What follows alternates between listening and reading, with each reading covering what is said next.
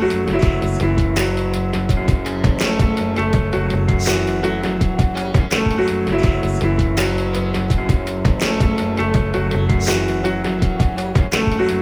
trust a bitch who finds love in a camera. She will fuck you, then turn around and fuck a janitor. Set the parameters. You either with the pro ballers or the amateurs. I won't let you ruin my dreams. Or Harvey Weinstein, the kid. Good morning, Matt Lauer. Can I live? Welcome to The Good Life, where we talk all things money, culture, leisure. I was going to start the episode off with Chinese leafy greens ranking. How fucking crazy would that be? You know, with A Choi versus Choi Sum versus Gai Choi, duking it out with snow pea leaf at the very top. But figured, fuck that. I'm not going to open up with a Chinese leafy greens ranking. So I did want to open with the concept that Krishnamurti, the philosopher, talks about of completely opting out of the game, which is another mind fuck too, because when you totally opt out of the game, you don't even play the game. You just completely withdraw and say, I don't play finite games. I don't play infinite games. I don't do anything. It's essentially kind of how it ties in with the Tao Te Ching, where you just sink deeper and deeper. I guess sinking isn't the right word either, but you just kind of remove yourself and say, I'm focusing solely on my mind. I'm focusing solely on my happiness, my peace, my being.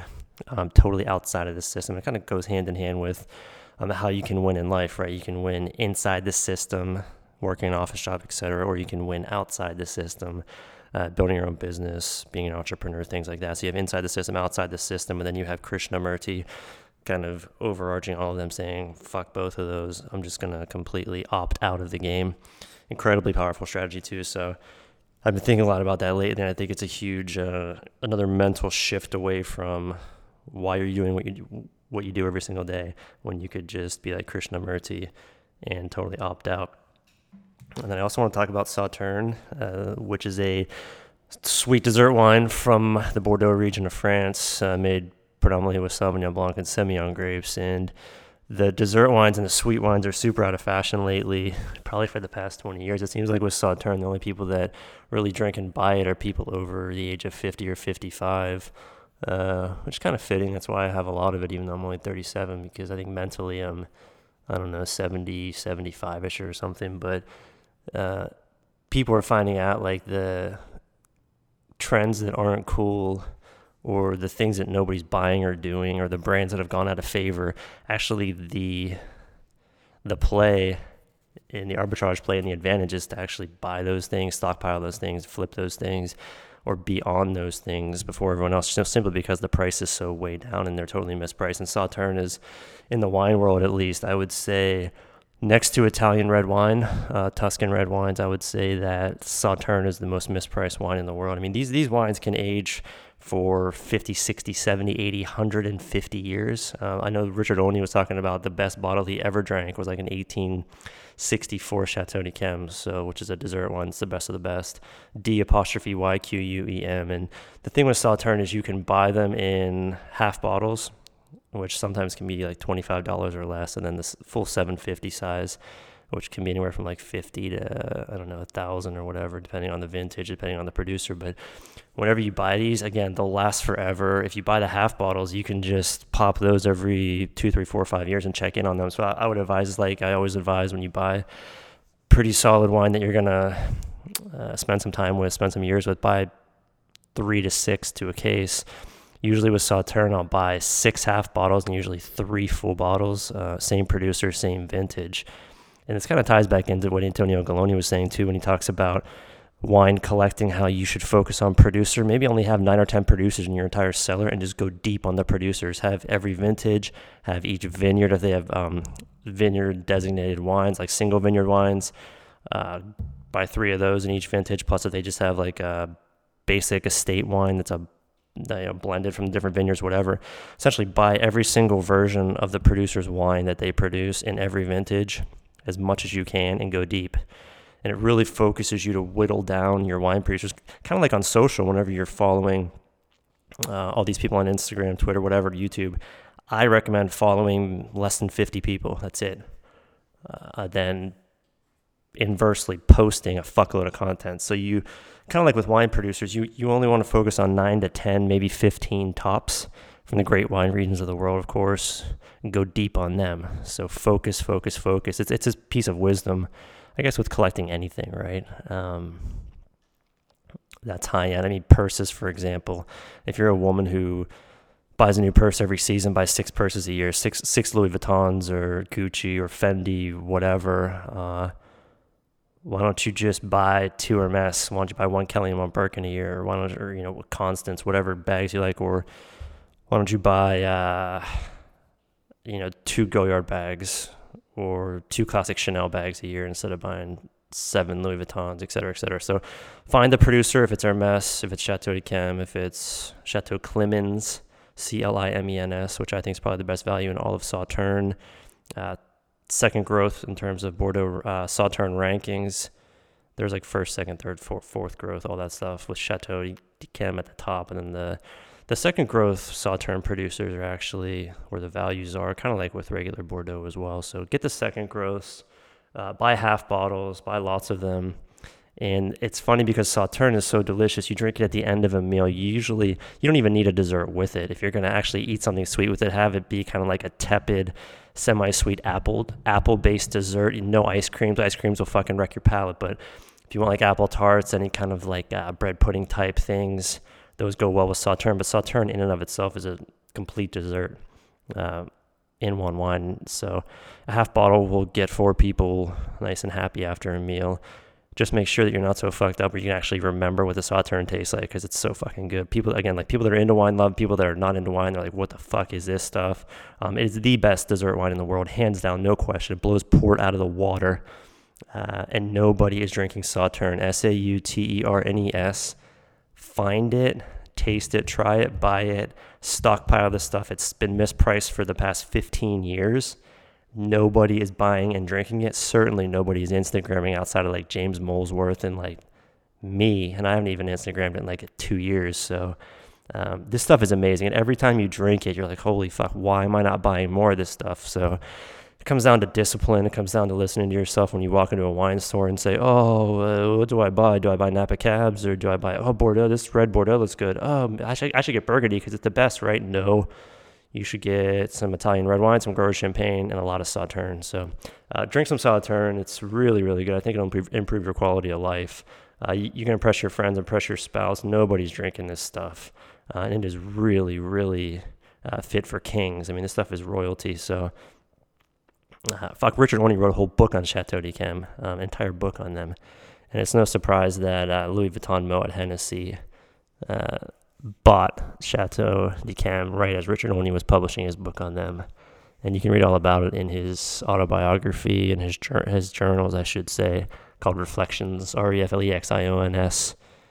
Really interesting and fascinating story about Sauternes, and really gives you an appreciation for that wine, which might seem old-fashioned or, sweet wines aren't in style, but this isn't just sugary sweet. This is just like ripe fruit, exotic, royalty. It's class. It's pure class. And it's really fucking delicious. So please go out and buy some Sauternes and drink it. Then when you're washing your wine glasses, fucking doing dishes whenever you've been drinking is the worst. I just broke my Zalto Universal glass. It sounds so fucking douchey when I talk about this. Zalto is like this wine glass manufacturer, right? And like they make like dessert wine, champagne glasses, not dessert wines, dessert wine glasses, champagne glasses, red wine, white wine glasses. But they have this universal glass called the Zalto Universal glass. You can use it for everything, red, white, rosé, whatever, dessert wines. And I've had mine for 2 or 3 years. It's a $50 glass. And I was washing it. I've been drinking with dinner or something, and it broke. It was fucking shitty. And my wife looked, she gave me the evil eye. I was like, what was that noise? And I said, nothing. It was the soap dispenser. She's like, what the fuck, did you break another wine glass? So it's just, I guess breaking wine glasses comes with the territory, but I want to talk about doing dishes whenever you're cooking and how that's a huge hack too, because like the best home chefs and people that are home cooks, people that just cook in their house, which I'm a huge advocate for, as you know, cook in your house as much as possible. But after 2 or 3 days straight, you're going to get fucking sick of it and you're going to say, I'm too tired, I can't do this. So here's a quick heuristic or hack. Just do dishes while you're cooking. It sounds super simple, but I don't think many people do it. And it's a lot easier too when you have a spouse or your partner or someone helping in the kitchen with you. Even your kids, you just make them do dishes and set the table and pour the waters and light the candles. Because obviously a team in the kitchen is the best way to do it. It is the most efficient way. So it's a huge time hack. It probably saves you 15 to 20 minutes, maybe half an hour per night whenever you do dishes while you're cooking. So do them fast, do them quick. You can dry them as well. Just leave them in the sink, whatever. Any little bit always helps, especially when you do this shit and you're cooking in your fucking house 2, 3, 4, 5, 6, 7 nights in a row. No joke. So I always found that helpful. I didn't really start doing that until about 3 years ago. I've been living in my house since April of 2010. We bought pretty much at the bottom of the market, and we've been here for 10 years. So I wish I would have known that, what I know now. So you can also die rich and happy. That's the other funny thing I've been thinking about a lot about too, is whenever when people talk about, oh, you can die rich, but you're going to have shitloads of money, but you won't be happy. But some people say, fuck it, I'm just going to spend all my money. Like, why am I even delaying my gratification and investing and putting all my money away for a later time? I could be dead. Look at Kobe. Look at this coworker I had who just died 2 weeks ago. He was 43. It's like, fuck, man. But the good news is you can die rich and you can die happy. The two are not mutually exclusive. So the key, though, is you have to build the infrastructure out in your 20s and 30s. So your 40s, 50s, 60s, 70s, 80s, 90s, even up into your hundreds. I mean, by the time we get there, science will probably let us go to, or allow us to live to we're, 105 or so, 110. Do you want to do that? I don't know, but you can listen to this podcast. I'm sure it'll be out in the internet somewhere. You can keep listening, and I'm sure social will be there'll be so much fucking data and media online that you can just sit in this catatonic infinite jest state where you're just sitting in front of television in your diaper, drooling out of your mouth, talking to at that point Alexa will probably be like measured, like are already connected to your brain wavelengths and your thought process, and they don't know what you need before you even need it. So if you just want to listen to audio, or you want to do your augmented reality or VR stuff or whatever, you can just do that forever. That's actually kind of funny how David Foster Wallace was right about Infinite Jest. He was just wrong about the medium, where we're all just watching a movie called Infinite Jest, or I think it's now just Infinite Social, and it's just it's just totally consuming while we sit there. And it was hilarious. Mr. Money Mustache was talking about this, if you look at the pendulum of luxury, how at some point deep down we all want to be just floating in infinity pools with servants bringing us luxury meals like 4 or 5 times a day, and in between meals bringing us boxes of luxury goods and unwrapping them before our eyes until we're just so content, happy, or we tell ourselves we're happy, but the only thing that will make the whole situation better is if we had a catheter hooked up in a bedpan right next to the pool. So that actually might not be too far off in the future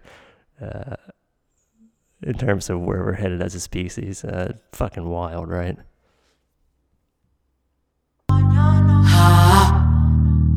Los ángeles esperarán, es el fuego que yo conozco, es el fuego que yo. Ya te va en la mañana, Los ángeles esperarán, es el fuego que yo conozco, es el fuego que